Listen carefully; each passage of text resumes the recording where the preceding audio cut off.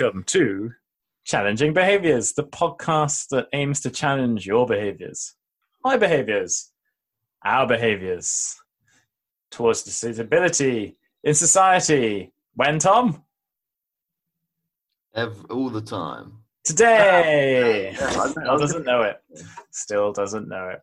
I said Tom when I should have called you not Jack, because even your own mother is now referring to you as that. Yeah. How's that for you? I got a letter from the student finance company and it said not Jack. We have a great guest today. We have Carrie Ann Lightly, who is I'm not going to say influencer because we talked about not really liking that. She's a blogger, particularly writing about travel. What's the blog link? Would you like to know? I can tell you right now. Please do. CarrieAnnLightly.com. Yes, that's the one. So we talk about accessibility when traveling, both abroad and within the UK, and about hospitality. We also talk about Access Able, an organisation that Carrie Ann works for, who building a database of all the different kind of measures places have and how accessible they are. She talks about it a lot better than I just did, so you can hear it in this absolute blinder. Would you say a blinder of a podcast? It's a blinder of a podcast. Classic. A stone cold classic. So enjoy or don't. Do what you want. Do what you want. Go.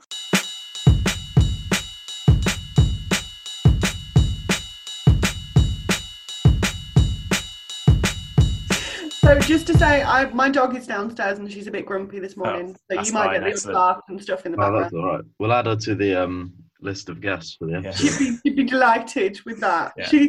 She features in pretty much everything I do in one way or another. Yeah. My cat often comes in at some point whilst recording.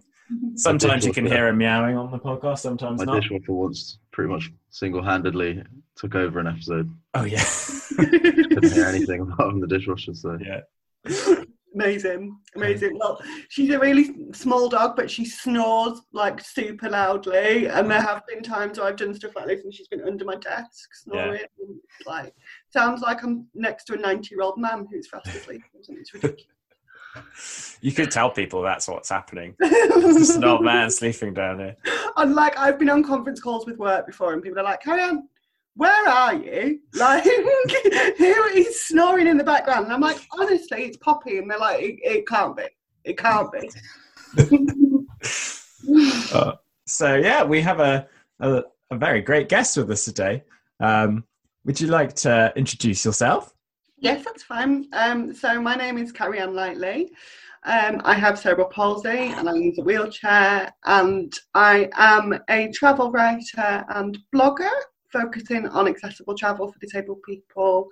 And I also work as marketing manager for the national disability organisation Access Able. Oh, awesome. I'm really curious as to how you kind of, how you started, which came first, the desire for writing or the desire for travelling, and how that all kind of came about? Probably a bit of both, to be honest. I definitely fell into it. It wasn't, this is what I'm going to do with my life. Definitely not. I was 18 years old and working on a supermarket checkout and feeling really unfulfilled with that. But it was pretty much the only accessible employment option open to me at that time. Yeah. And in a local free jobs paper, a job came up working for in admin for a charity that supported disabled people to take holidays, people with sort of care needs and that sort of thing. I thought, sounds like something I can do, and actually I can swing this whole disability thing into a positive, and use that in my interview as a way of saying, I know how to speak to your audience, because actually nobody else in that office was disabled at that time. So, long story short, from that point, I was then subcontracted out to another charity called Tourism for All, where I ended up working for 13 years. And we ran an information service for disabled people. So it was essentially a helpline for anything to do with accessible travel and tourism. And I mean anything, like you literally did not know what you were going to get on the phone next. There was some interesting questions sometimes. But, you know, there was a lot of variety there. And then within that, we had a charity newsletter. We had some contacts with the Scottish Tourist Board. And I was invited to go and do what we would now call a hosted trip. To go to Edinburgh and Glasgow, see various attractions, stay in various hotels and write about them in the newsletter. Now, I'd never really written anything like that before. I'd certainly never done travel writing before. Travel was an interest of mine, but until I had this job, I didn't even know that accessible travel was a thing. I've always had cerebral palsy. I grew up and was brought up very mainstream. So I went to mainstream school. We lived in houses with stairs. We adapted and found our own way, really. Yeah. So I'd never seen an accessible hotel room. I didn't know that was a thing. It was mind-blowing. The first time I saw like a hotel room with a ceiling track hoist and a wet room shower, I was like, oh, this is easier. And so, I went on that trip. I wrote about it. I then decided to start blogging, literally just on like a Google Blogger, like free platform. And this was back when like blogging could not be a job then. You could not make an income from blogging. I don't think anybody even read it. It was just like a diary more than anything else. But it awoke something in me that I thought I really enjoy this. I really enjoy writing about this. And particularly the feedback that we got from the newsletter article was like really positive, and that it helps to be sort of confidence building in other people because they've seen somebody like me who wasn't necessarily an expert in accessible travel, but was, you know, doing it and seeing what happened. And that just built, it's that visibility thing, isn't it? It's that, you know, we all feel more confident when we see people like us doing something. We all feel more confident than we can then do that thing. And so that was how it started, really. And then from there, I launched my own blog in 2017 on my own platform, and it's just gone from there. Yeah, wow. I find it really interesting how, you know, you say you didn't even know that there were such things as, you know, accessible hotel rooms. And I wonder how, you know, how many people there are out there that just like don't know that is a thing like at the moment, and how great it is that they could stumble across your blog and be like, oh, this is a thing. Yeah. I mean, I've had experiences like that. Like I had a trip to Rome in 2014, and I was like, before we booked this trip, I was convinced that it wasn't going to be accessible, that it was going to be too difficult, you know, old buildings, cobbles, etc., etc. And I was just giving every excuse possible as to why we couldn't do it. And my husband was like, will you shut up and book the trip? And we will just go there and we will work it out, for God's sake, like we always do. And so we did, and we did.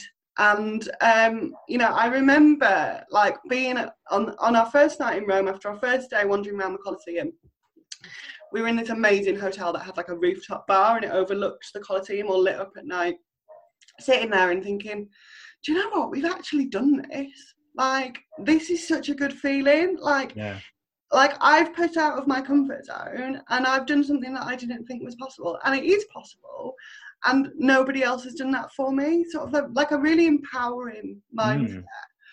And I wrote about that trip afterwards, and I met a lady at a Disability Roadshow who had read my article. She was older and she'd become disabled later in life, and she loved Rome. She loved travelling there when she was younger, but she was convinced that she wasn't going to be able to do it again, basically. She was like, I'd love to see Rome again before I die, but I didn't think I'd be able to. And she booked a trip based on the article that I wrote.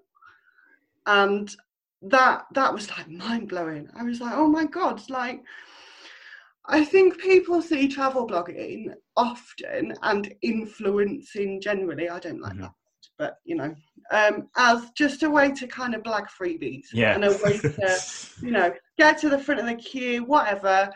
But And don't get me wrong, you know, I've worked with some amazing brands on sponsored posts. I've had some wonderful opportunities for hosted trips.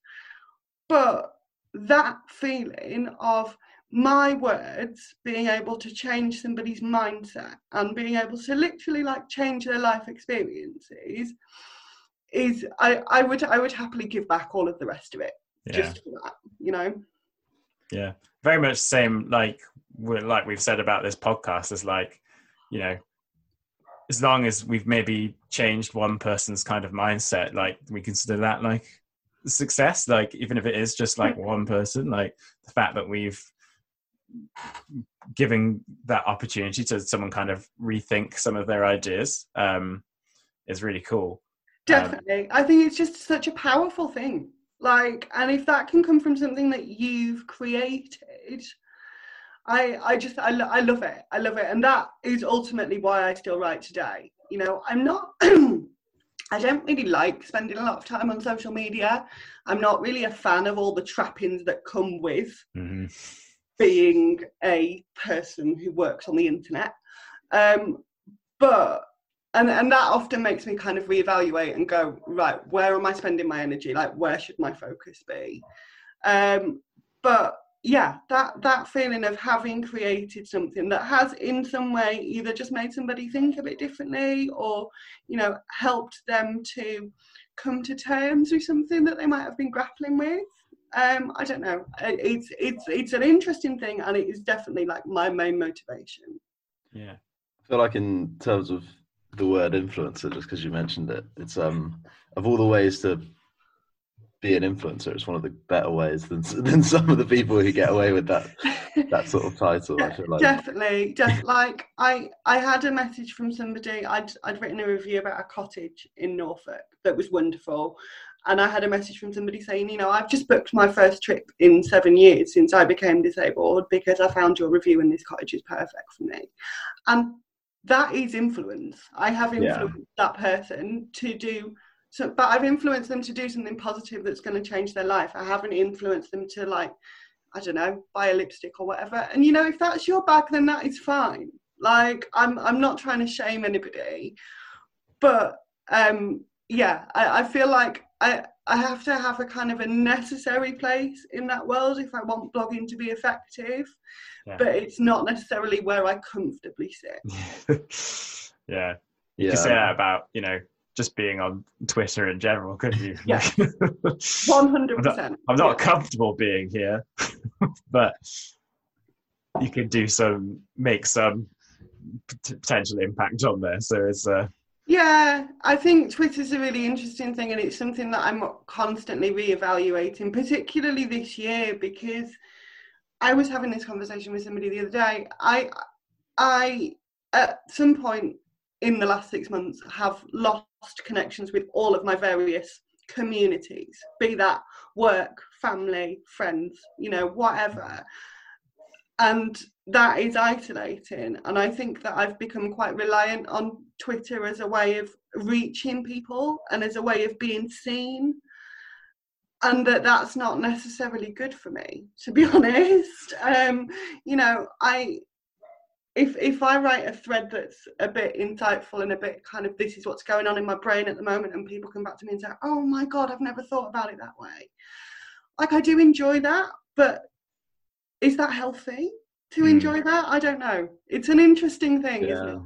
I think especially the isolation and the pandemic and things have meant that, like, your relationship with social media, everyone's has sort of shifted from even, I mean, before, obviously some people were reliant on it, but I always felt like I was kind of a bit indifferent. And then during the pandemic, because there was like nothing else to do, I felt like I was checking Twitter every day and really like actually reading up on what people were saying and taking like an avid interest in someone I don't know's tweets. I've definitely done similar, and and like literally just this week I've gone, right, we need to have a think about this, like need to sort of take a step back and just think about where I'm investing my energy, because, you know, you guys will know, and I think particularly during pandemic times and stuff, fatigue can sort of creep up on you, especially when you think, you know, I'm not really leaving my house, like I'm sitting doing video calls and stuff. I've got loads of energy. It's fine.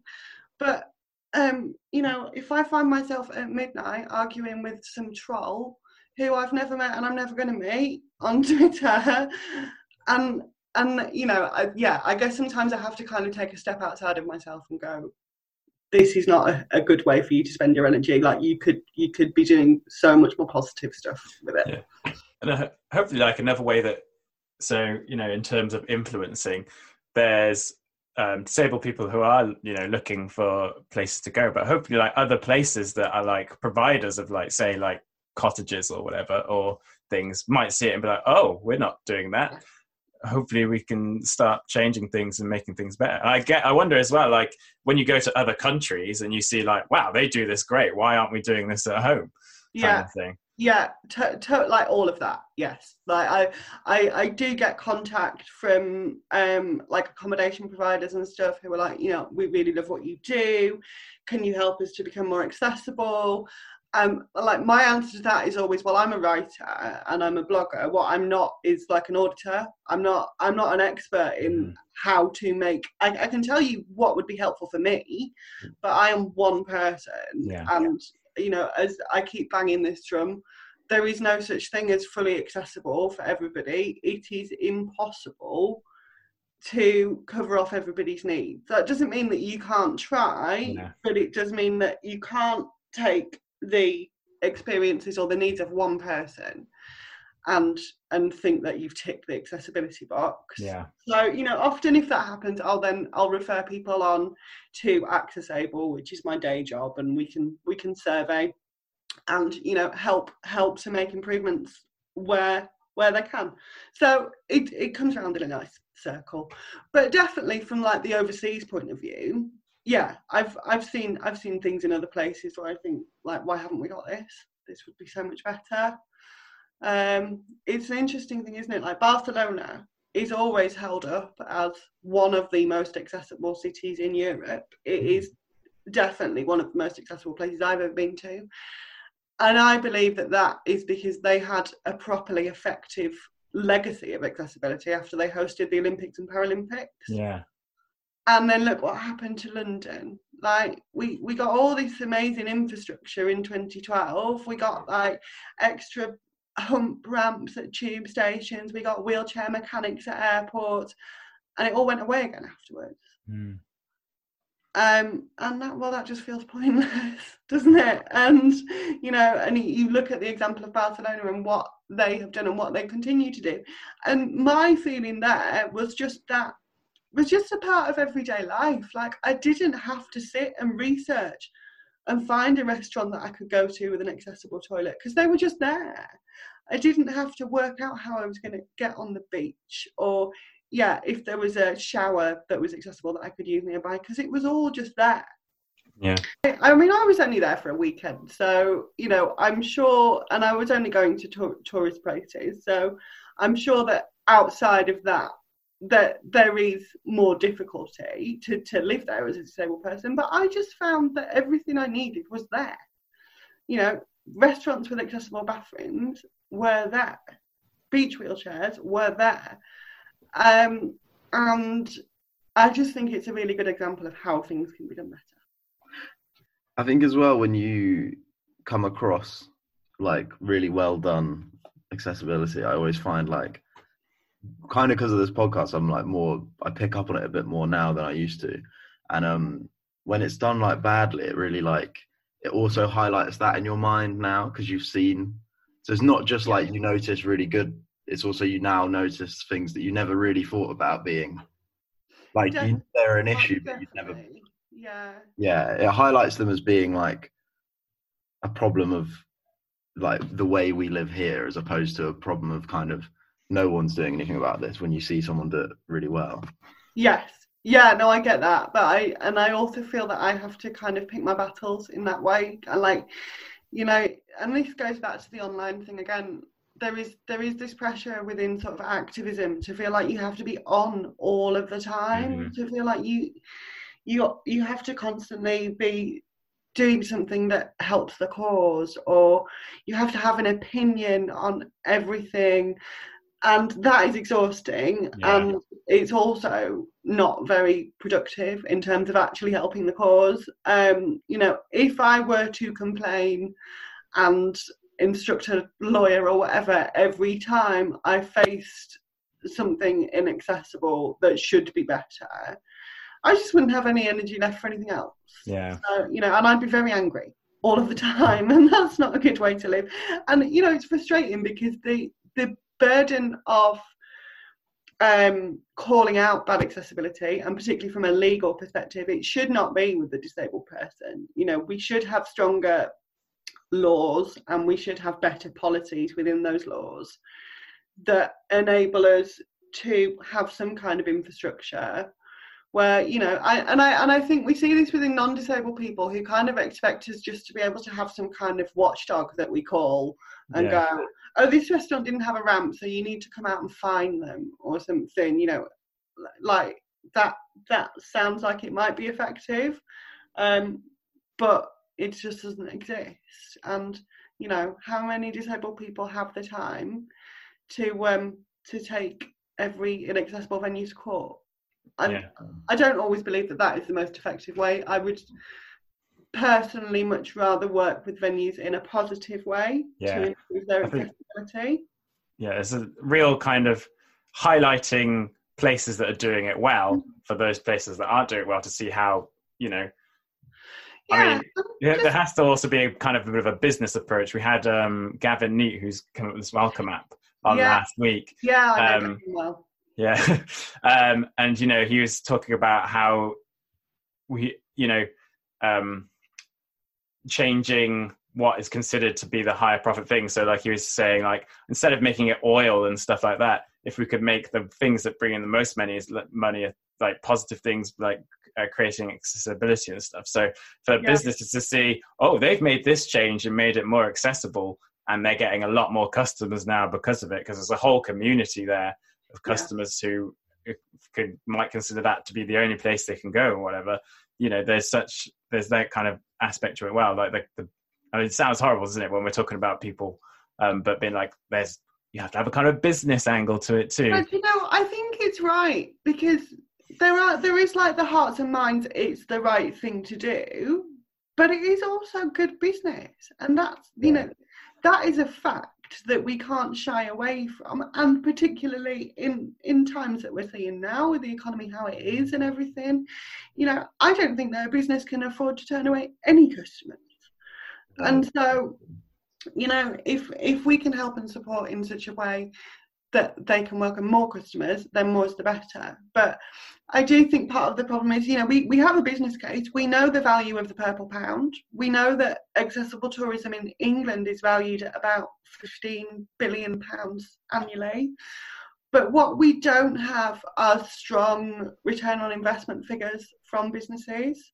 So, as you say, if a business has adapted and is welcoming more customers, anecdotally that's a good thing to share, but actually if we had data that said, this hotel has put in 3 accessible rooms and they've installed a hearing lift and they've made sure that their menus are available in Braille, and this is the difference that has made to their financials, then that is strong. And unfortunately it just doesn't exist at the moment, because you speak to hotels and restaurants or whoever and you say, what is your ROI on accessibility, and they say, oh, we don't know, we don't measure that because we just do accessibility because it's the right thing to do, which is great, but it's I just think if we had that business driven data, it has the potential to be really effective. I think it's because I think going into the podcast with Gavin Neat, I was quite like, it's the right thing to do, you should just do it, that's no questions. But he made like the really good point that there are basically a lot of companies that just do not really care for the right thing to do. So you have to be able to engage with them on their level, like they set the parameters of the engagement essentially, and the argument is still there to be made, and very convincingly made, that it's an economically viable solution as well. Like 100%. And you do have the danger that if a business is just doing it because it's the right thing to do, or because they want to be seen to be doing it, that they are just box ticking, that they are not actually becoming accessible to the best of their ability. The other thing that I've seen quite a lot in hospitality, particularly in hotels, because staff turnover is high, is that you might have a general manager or a managing director who gets accessibility, who cares about accessibility because they've had an experience, or they've had a friend and family member who's had an experience, and they want this to be like number one priority within the business. And that is amazing, and it works so well. And then 10 years later they leave, they move on, and that baton is not passed on to anybody else, because that the culture of accessibility has sat with one or two people within a huge organisation. It's not actually been ingrained into the organisational culture. And, you know, they move on, that budget or whatever was ring-fenced for accessibility just disappears. And you might maintain what's already there, but there's no innovation. There's no pushing for better. So I saw it recently. So there's a handful of the Holiday Inn hotels in London that have ceiling track hoists in their rooms for people who struggle to transfer from wheelchair to bed or whatever. And like, to put this in perspective, there's probably about a dozen hotels in the UK with ceiling track hoists. Like, that's it. There's one in the whole of Scotland. Wow.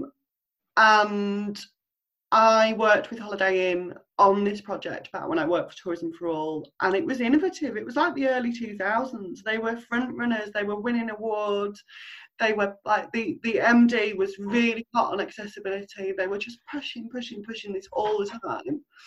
And then a news story broke a couple of weeks ago that said one of the hotels they're just taking the hoist out because they don't want the maintenance costs anymore. And like, it really hit me, because I took that quite like, it was quite a personal thing, because I was like, oh my God, like, we worked so freaking hard on this and it's just going backwards. But I do believe that that's why. I believe that there isn't an organisational culture of accessibility anymore. And so, yes, it is the right thing to do, and it will always be the right thing to do, but sometimes that isn't enough. Mm-hmm.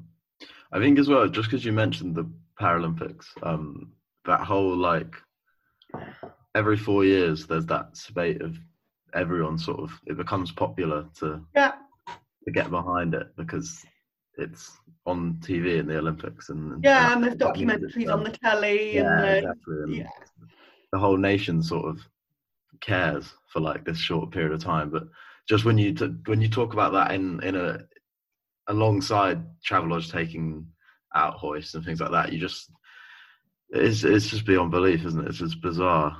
It is. And right, I love the Paralympics. I love adaptive fitness. It's something that I've discovered recently, and something that I never thought I'd be into, but I really am. But there is and there always will be this problematic rhetoric that, you know, so much attention, as you say, is given to Paralympics and Paralympians every 4 years, and this is held up as the epitome of being a disabled person. And we get viewed by society in extremes. We get viewed as either being just completely like economically unviable, and, you know, the so-called benefit scrounger rhetoric, or an amazing Paralympian. And what about the millions of us that sit in the middle of that? Like, what about the people that don't want to be a Paralympian? They've got no desire to take part in sport at all. I don't want to take away from the achievements of these amazing people, because they have done amazing things, and I'm pretty sure that, you know, somebody who is a Paralympian would agree that the problem is with perception.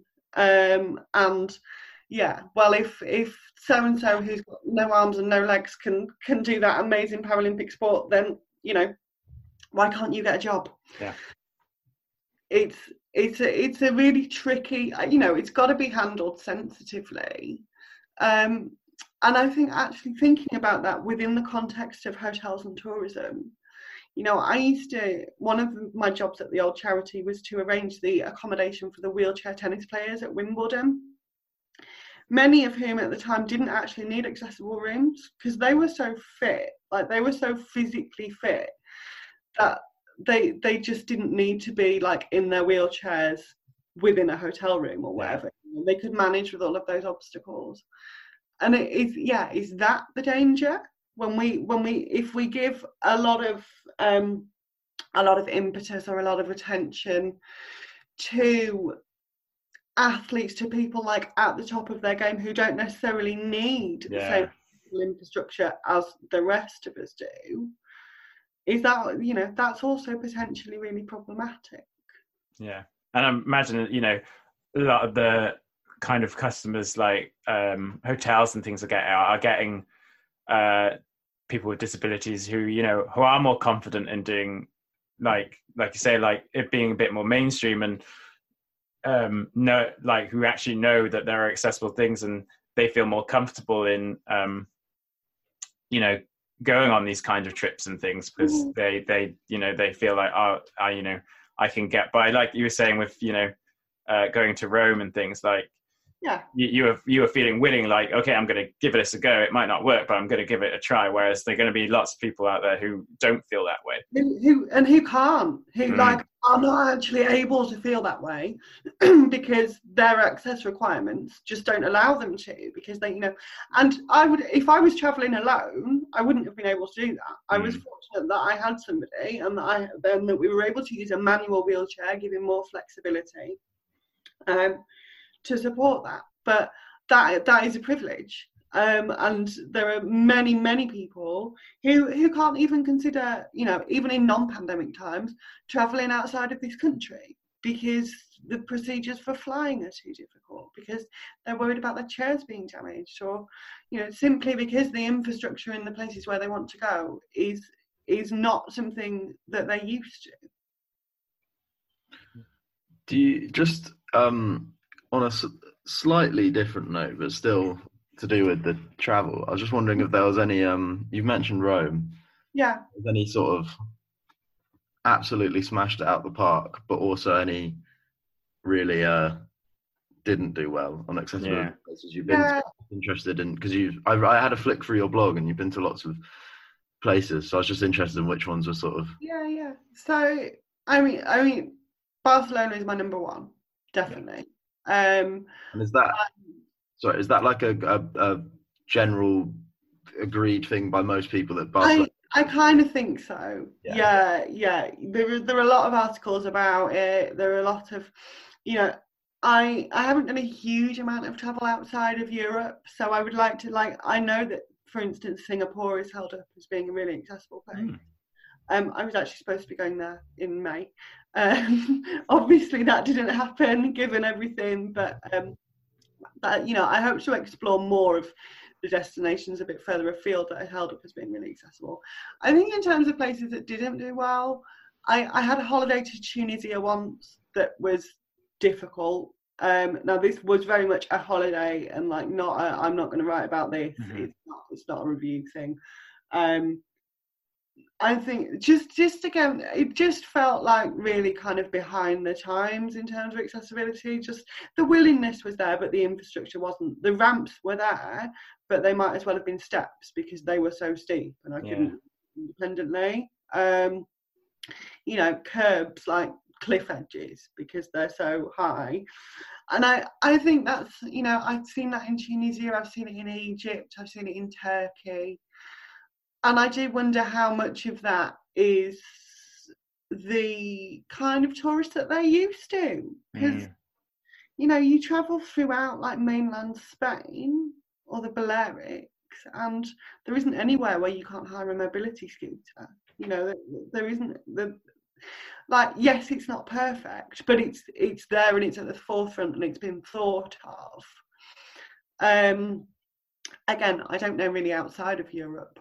How much, you know, my travels have been limited, but also that wasn't accessible for my needs, but it doesn't mean that it wouldn't be accessible for somebody else. And I do think like I always try to make sure that within my writing, it's a personal review, and it's I'm talking about places that I've been and how suitable they were for my needs. Because that's all I can talk about. That's all I'm an expert in, actually. And if that means that information is then helpful to somebody who has similar needs, or even if it's just a starting point for someone to go, right, well, this worked for Carrie-Anne and she needs this and that and this.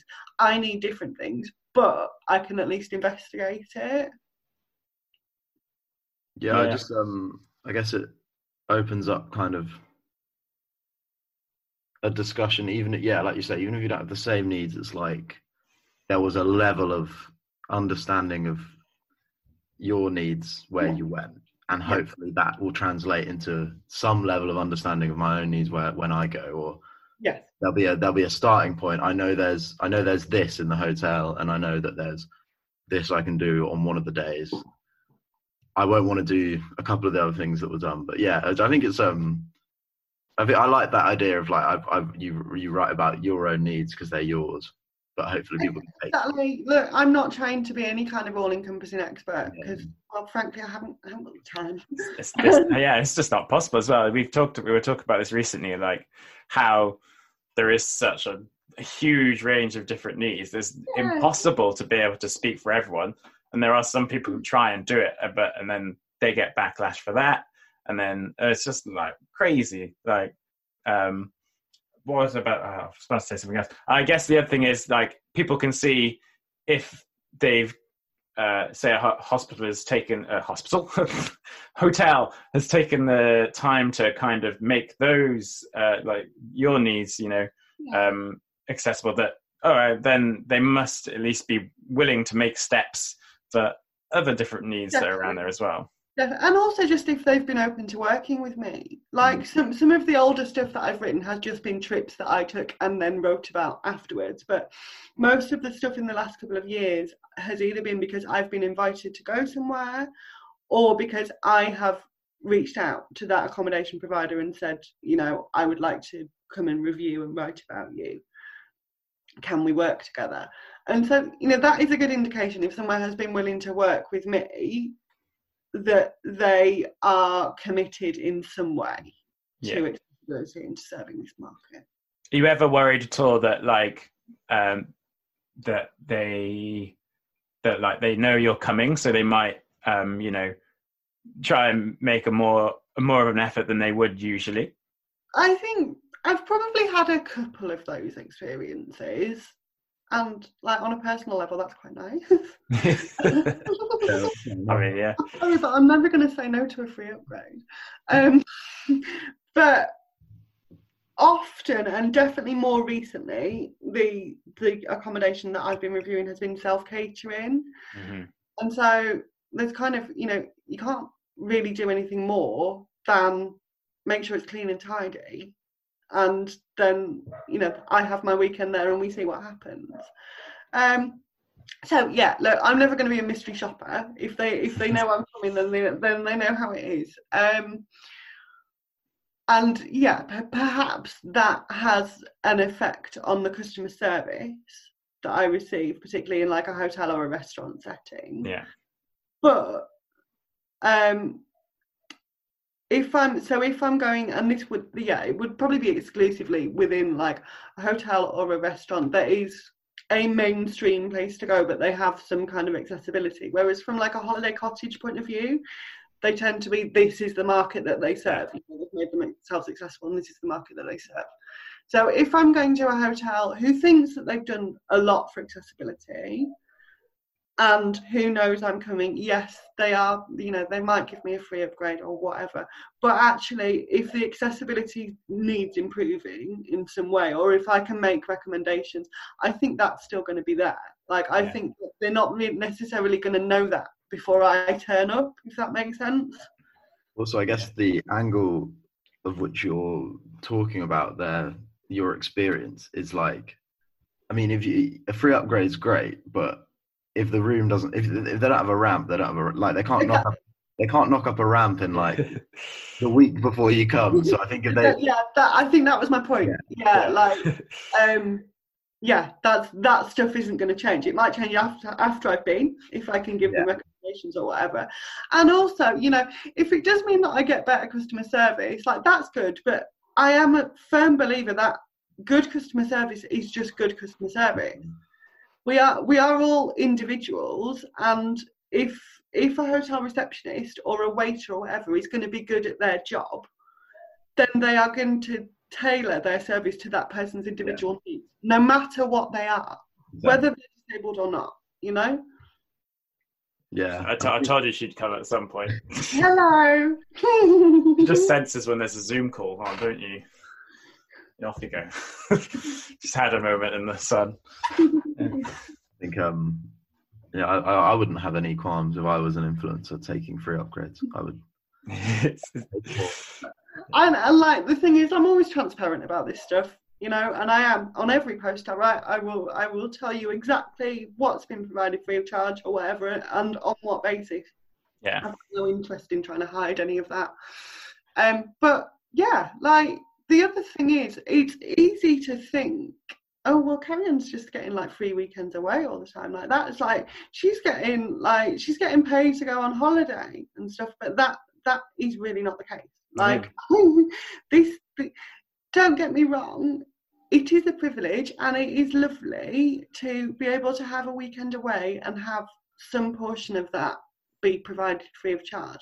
But I am working whilst definitely. And I'm trying to have a full-time job alongside that as well. You know, last year, like, I packed in so much. I had like something like 7 trips in 5 months, alongside working like a full-time week. And it was great. I had a lot of good experiences, and I was able to publish a lot of good content. But it taught me that that is not a rate at which I can do that. Like, it is tiring and it is exhausting. And even just like the act of writing up and publishing the blog post and promoting it on social media and all of those things after the trip, that takes me at least a good full day of work, if not 2 days. So, you know, I think the perception of the lifestyle of an influencer versus the actual reality is quite different. Yeah. I'm wondering if you'd be happy to talk about Access Able a little bit. I've got to be honest, don't know too much about what Access Able is, so it'd be cool to hear about that. Definitely, yeah. So Access Able is a website and a free mobile app. We create detailed accessibility guides to venues, travel venues, things like hotels, tourist attractions, but also hospitals, universities, corner shops, leisure centres, essentially any kind of building that a member of the public might visit, we have some kind of access guide for. Yeah. They're all created by, crucially, we have a team of trained surveyors who visit every single venue that we have an access guide for. So if you think about something like a risk assessment survey or a fire survey, it's essentially that, but it's for accessibility. Yeah. It's very detailed information. We don't produce an access guide when we haven't visited, because that allows us to guarantee a level of accessibility. We have surveyed, over the last 20 years, we've surveyed over 125,000 venues. I think we have about 70,000 live at the moment. It is UK only. The level of detail is huge. We collect up to 1,000 pieces of information per venue that we visit. 200 of those pieces of information are just about the toilet. Wow. So that gives you some idea. Again, because we recognise that accessibility is different for everybody, that it's not possible for us to say this venue is accessible or this venue isn't. We're not about good and bad. We're not about giving ratings. We're not about just giving the facts. Absolutely, facts, figures, and photographs, and then that decision is then yours. You know, you review the information and you decide based on that information if the venue is suitable for you. And I really like that element of, you know, I think it's quite empowering, because you're not making a phone call to a restaurant and they say, oh yeah, we have customers in wheelchairs, it's fine. Actually, you've got photos, you've got measurement, you've got to like, and again, crucially, you know, we cover a lot of information that helps people with mobility impairments, but also we cover a lot of information outside of that. We can tell you what the lighting levels are like, if there's background music being played, if there is a hand dryer in the toilet that might set off and, you know, be difficult for somebody who has noise sensitivity. We cover staff training, like dementia-friendly training. We're currently working on a project where we'll be able to identify if a toilet is stoma-friendly or not for somebody who uses a stoma bag. Now, that information doesn't exist anywhere at the moment, and you know, we hope to be the first to be able to reach those people. So, you know, I think, yeah, you could say that it's a service for disabled people, but I think it's a service for anybody. Oh yeah. I think if you would find the information about like how far it is from the parking space to the front door, is going to help a lot of people. And that's what we have. So it's available on our website, accessable.co.uk, and app called Accessable, free to download on iOS and Android for absolutely anyone to use. That's right. I'm thinking, so my job is arranging kind of day trips and things out of young people with autism and learning disabilities. So that sounds like, actually, why have we not been using this entire time? Because there's so many times we've gone to places and been like, oh no, this isn't going to work. So yeah, having something like that was such a useful kind of tool to have. That's a difficult thing, isn't it? Because it is, I guess, relatively easy to find out if a restaurant has like blue badge parking or if there is a ramp. There's quite a lot of sources of information where you could find that, but it is less easy to find out, how bright the lighting is, or if there's background music being played that's going to be an issue, or how crowded the venue might be. And so that's the sort of stuff that we try to capture, and we're also constantly innovating. Like, if you came to me and said, I've been, this is my job, and actually I need this specific piece of information which you're not capturing at the moment, we would quantify that, and we might go out to the audience and say, do other people need this? Would they find it useful?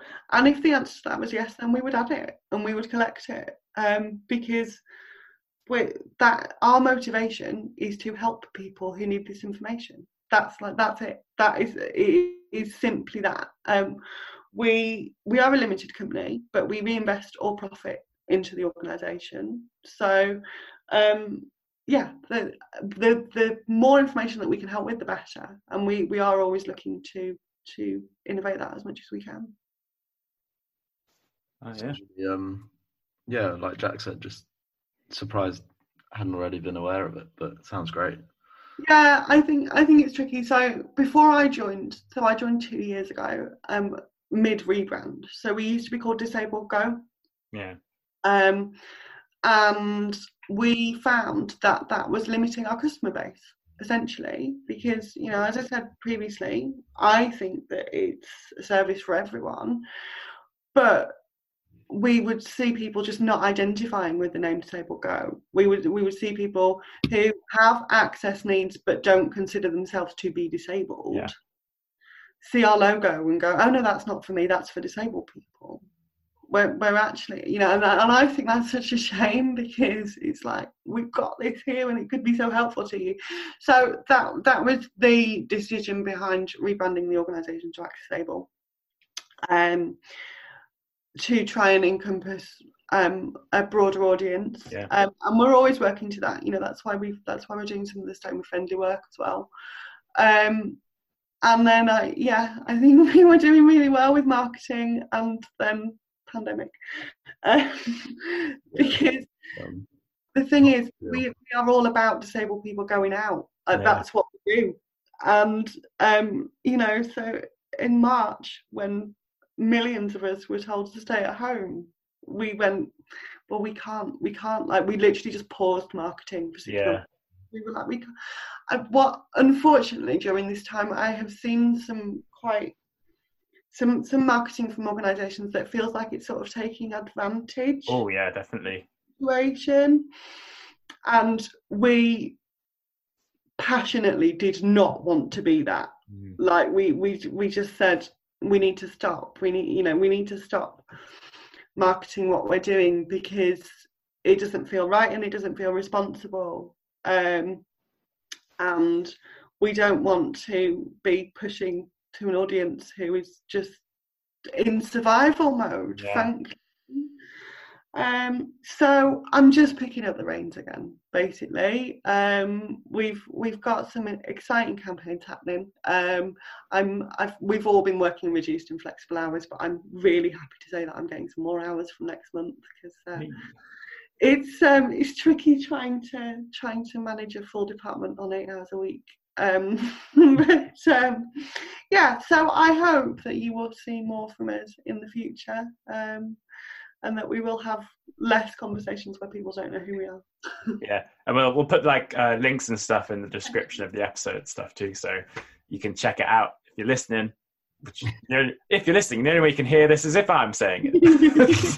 That's a weird thing to say, but yeah, in the description of the episode, I'm pointing. This is an audio format. Links and things will be in there. You can see what a tight ship we run here. Thank you so much. Thank you so much, Carrie-Anne. It's been really cool. Really interesting. Really interesting, yeah. Been really nice talking to you.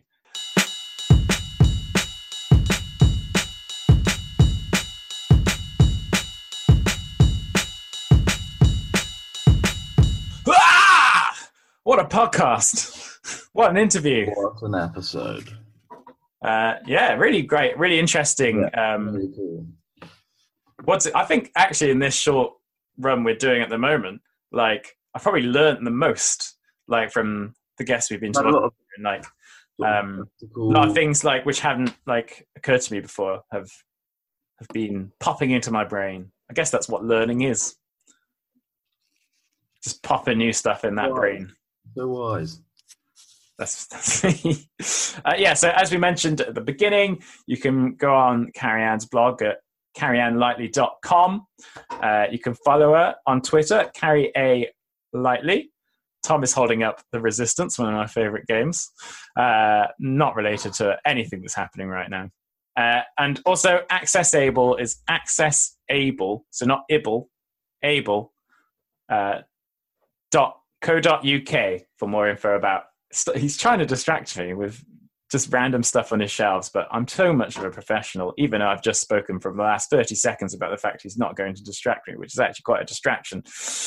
Tom, what's our Twitters and emails? CB Pod.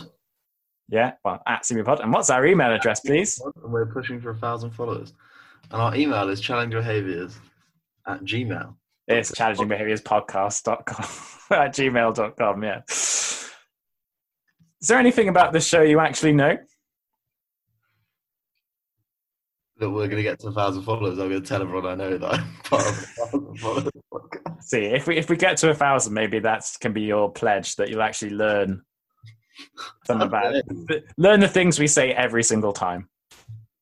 I'll keep it fresh.